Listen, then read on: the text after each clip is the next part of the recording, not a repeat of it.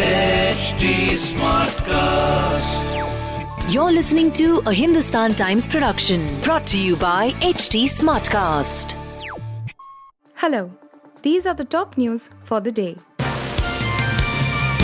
The Supreme Court on Thursday directed the Varanasi Civil Court to desist from hearing the Gyanwapi Mosque survey case for a day, as it deferred the hearing to Friday in view of a request made by the lawyer for the Hindu petitioners. A bench of the Apex Court, led by Justice Dhananjay Chandrachud, recorded the undertaking of Advocate Vishnu Shankar Jain, who represented the 5 Hindu women petitioners, and issued a directive to the Varanasi civil judge. Jain submitted that the petitioners shall not press for a hearing before the Varanasi Civil Court on Thursday, where a report on the survey of the Gyanwapi Mosque was expected to be submitted by the Advocate Commissioner. The Hindu petitioners have also moved a fresh plea for demolishing a wall around a site where a shivling was ostensibly found. Jain requested to defer the proceedings for a day on account of the medical condition of the leading counsel for the Hindu petitioners. We direct that the trial court to strictly act in terms of the arrangement and to desist from taking further action in the suit, directed the Supreme Court bench, which also comprised Justices Suryakant and P.S. Narasimha. The union government and states have equal and coordinate power to legislate on matters of goods and services tax, the Supreme Court ruled on Thursday, delivering a significant verdict outlining the powers of federal units in a democratic setup. A bench, headed by Justice Dhananjay Chandrachud, interpreted the pertinent legal provisions to further hold that the recommendations of the GST Council are not binding on the centre and states and that such recommendations only have a persuasive value.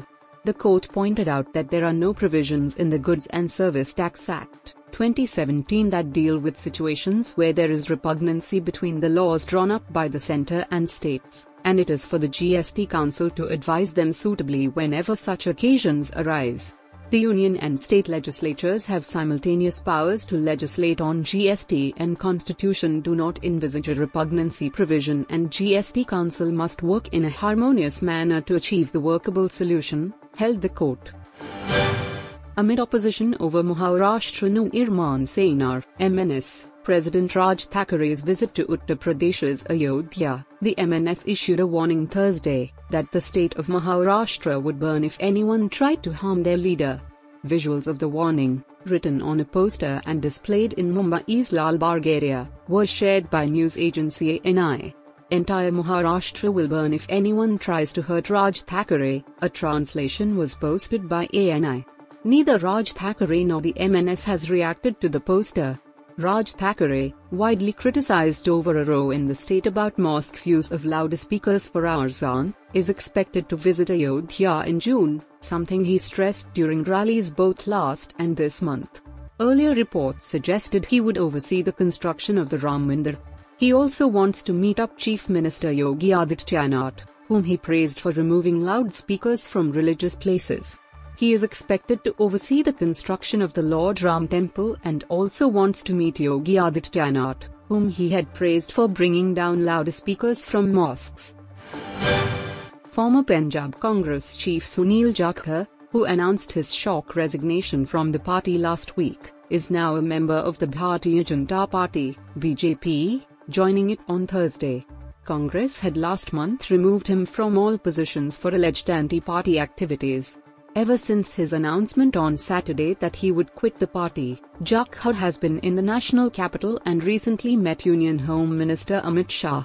The Hindu face of the Congress party in Punjab, Jakhar is the son of veteran Congress leader and former Lok Sabha Speaker, the late Balram Jakhar. His nephew Sandeep Jakhar is the Congress legislator from Abohar in Punjab's Fazilka district.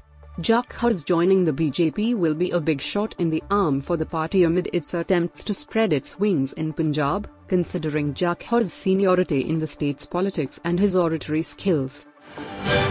A day after he resigned from the Congress, Patidar leader Hardik Patel on Thursday said he hasn't decided yet about joining the Bharatiya Janata Party but asked people not to vote for his former party, saying the party never speaks anything on issues concerning Hindus and is too much into caste-based politics.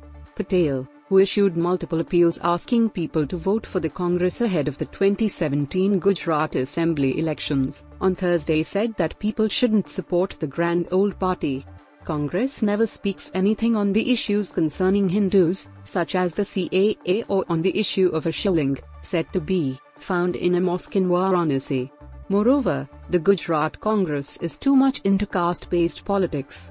I wasted my 3 years in this party, Patel said. Patel, who joined the Congress in 2019 and was elevated as one of the Gujarat Congress working president in 2020, resigned from the party on Wednesday. In a one-page resignation letter, the 28-year-old politician was sharply critical of the Congress and its leaders who he said did not have a roadmap for the people, were non-serious, and behaved as if they hated Gujarat and Gujaratis. You were listening to the HT Daily News Wrap, a beta production brought to you by HT Smartcast. Please give us feedback on Instagram, Twitter, and Facebook at HT Smartcast or via email to podcasts@hindustantimes.com. Until next time. This was a Hindustan Times production brought to you by HT Smartcast.